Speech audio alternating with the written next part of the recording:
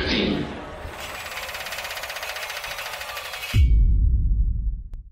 Thank you so much for having me, and thank you to all the people who've spoken so far for their amazing and really heartfelt stories. I am going to share my screen with you because I have slides, which I hope will work. Okay, hang on a second. There we go. Hopefully that's working. So when I was thinking about what to speak about this evening and how to sort of introduce people to my new book, The Race to the Future, there were several things that cropped up, but the idea that kept on surfacing was the idea of improbable journeys, not least because The Race to the Future has an incredibly improbable journey at its heart. So, The Race to the Future stars a journey that was proposed by a Parisian newspaper called Le Matin, who in January 1907 announced on their front page that they wanted to challenge the automotive industry and drivers across the world to a challenge. They said that at the time, cars were, primarily being driven by the super wealthy, and when they were being raced on circular tracks, and this was an insult to the new technology, to this incredible new technology. They said that if the automotive industry was to have any hope of flourishing, it needed to be put to a sterner test. And the test that they propose was a race from Peking, now Beijing, overland through the Russian Empire and to Paris. This is a challenging journey to contemplate even today, but in 1907, it really was the sternest challenge that the automobile had faced thus far. For the vast majority of this route, there would be no roads.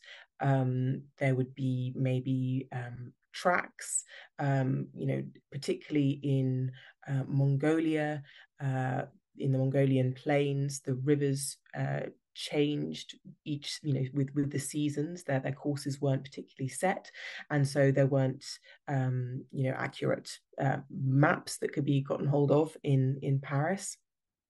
So this was an enormous challenge, and not only were roads, pretty few and far between for about the first 2/3 of the race, there were also no petrol stations.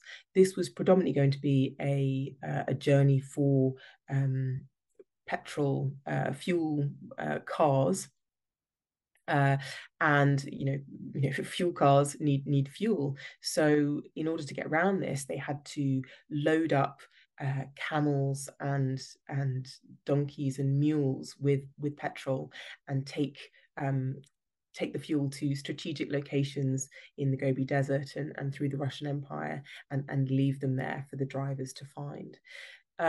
As you can imagine, as this Parisian newspaper Le Matin started setting out this journey and how it might work logistically, there were just howls of derision from most of the world. Another newspaper compared the proposed Peking to Paris race as being akin to asking people to travel from Rangoon to the moon via telegraph wire.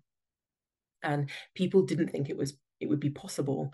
Part of the reason it was seen as so profound and even ridiculous a challenge was that 5 years before this race was proposed in 1902, a around the world journey had been begun.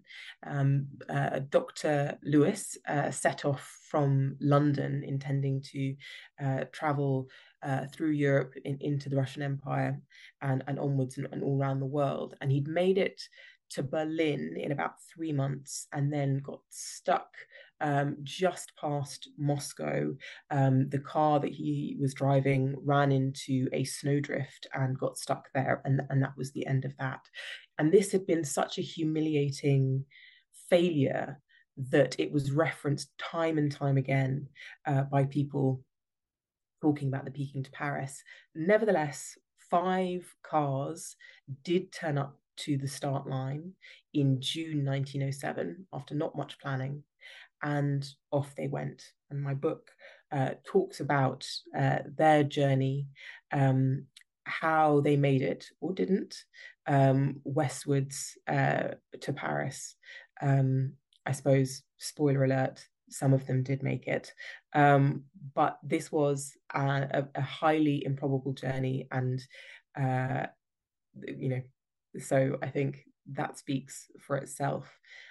Part of what made me want to talk about improbable journeys, and part of what made the Peking to Paris challenge improbable all on its own, was the automobile, which was still, in its very kind of in its adolescence in 1907.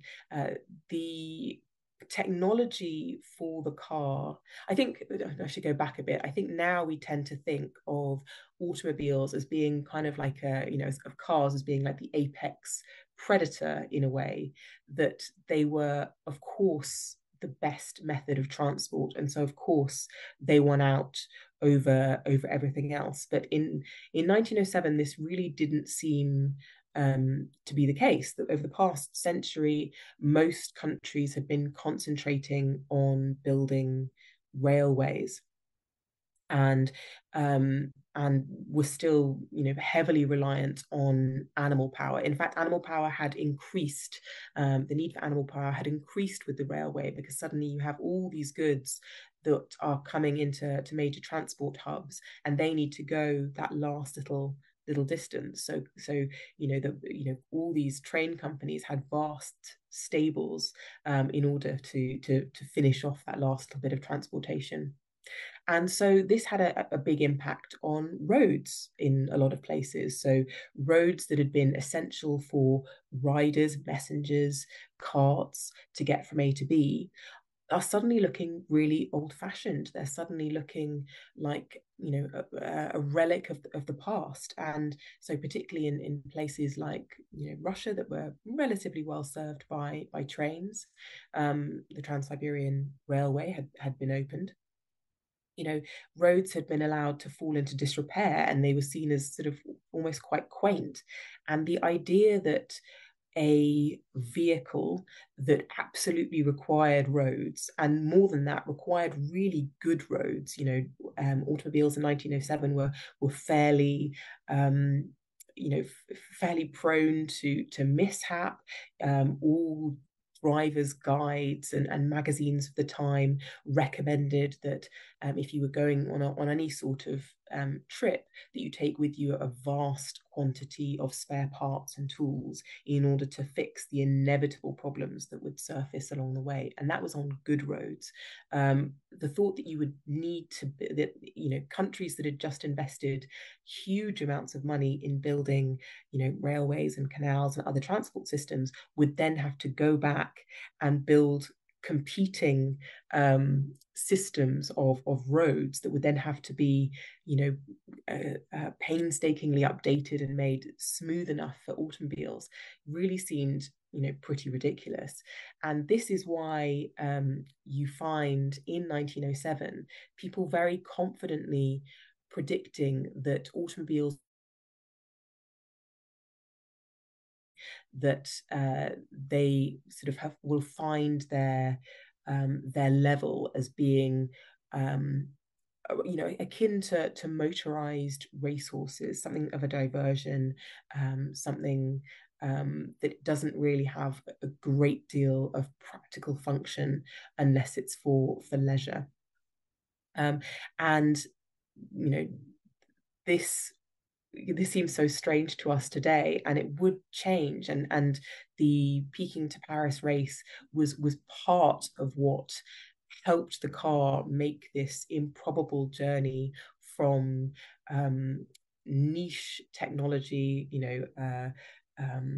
something that the Economist wrote off as being, absolutely, something that was bound to fail, in contrast to the horse, and that prediction was made in 1907.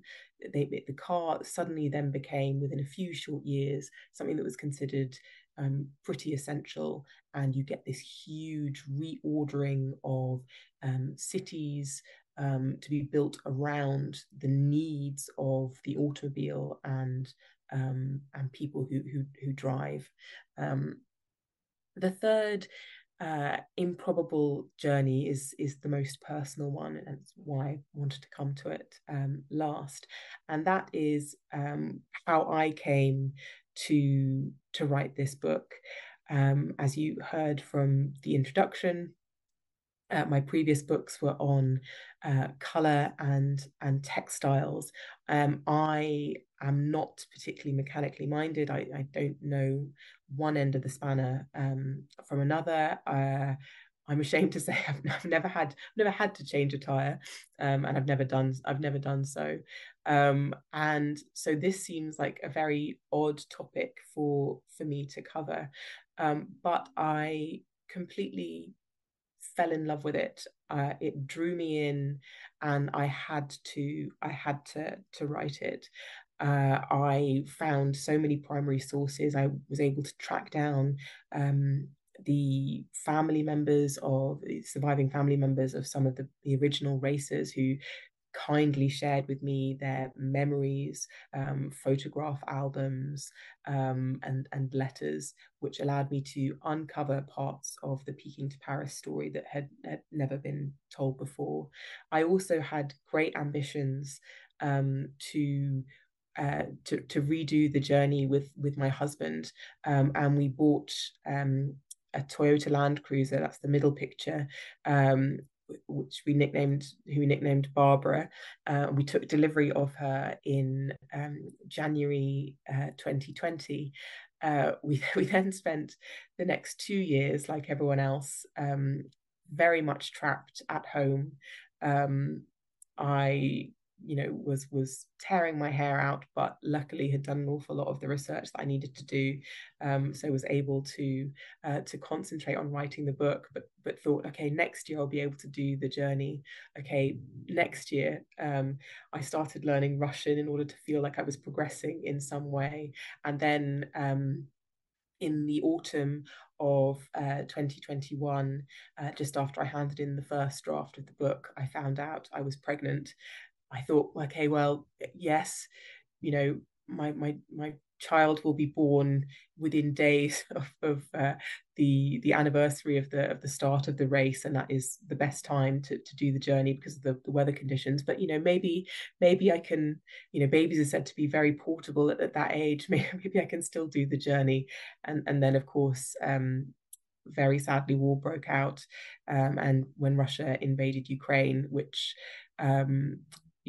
has really meant that the journey is fundamentally postponed for the moment, although I would still love to do it one day. So although I haven't been able to do the journey and to see the landscapes for myself, I was able to get over myself, to realize that it wasn't about me, to return to the research, and to write this book, which I'm very proud of. I'm sure that avid motorheads will find all sorts of mistakes I've made, but I'm so pleased to tell the story of the race, and then also to draw out some of the themes that make this story so incredible. The development of the automobile, how horse-powered cities functioned in practice, and some of the incredible women who were right there at the very dawn of the motor age. So yes, I just wanted to say thank you for listening to me. I hope you enjoyed this talk. I know that the format doesn't allow for questions, but if you do have any, please do get in touch. I would love to hear from you. Thank you very much.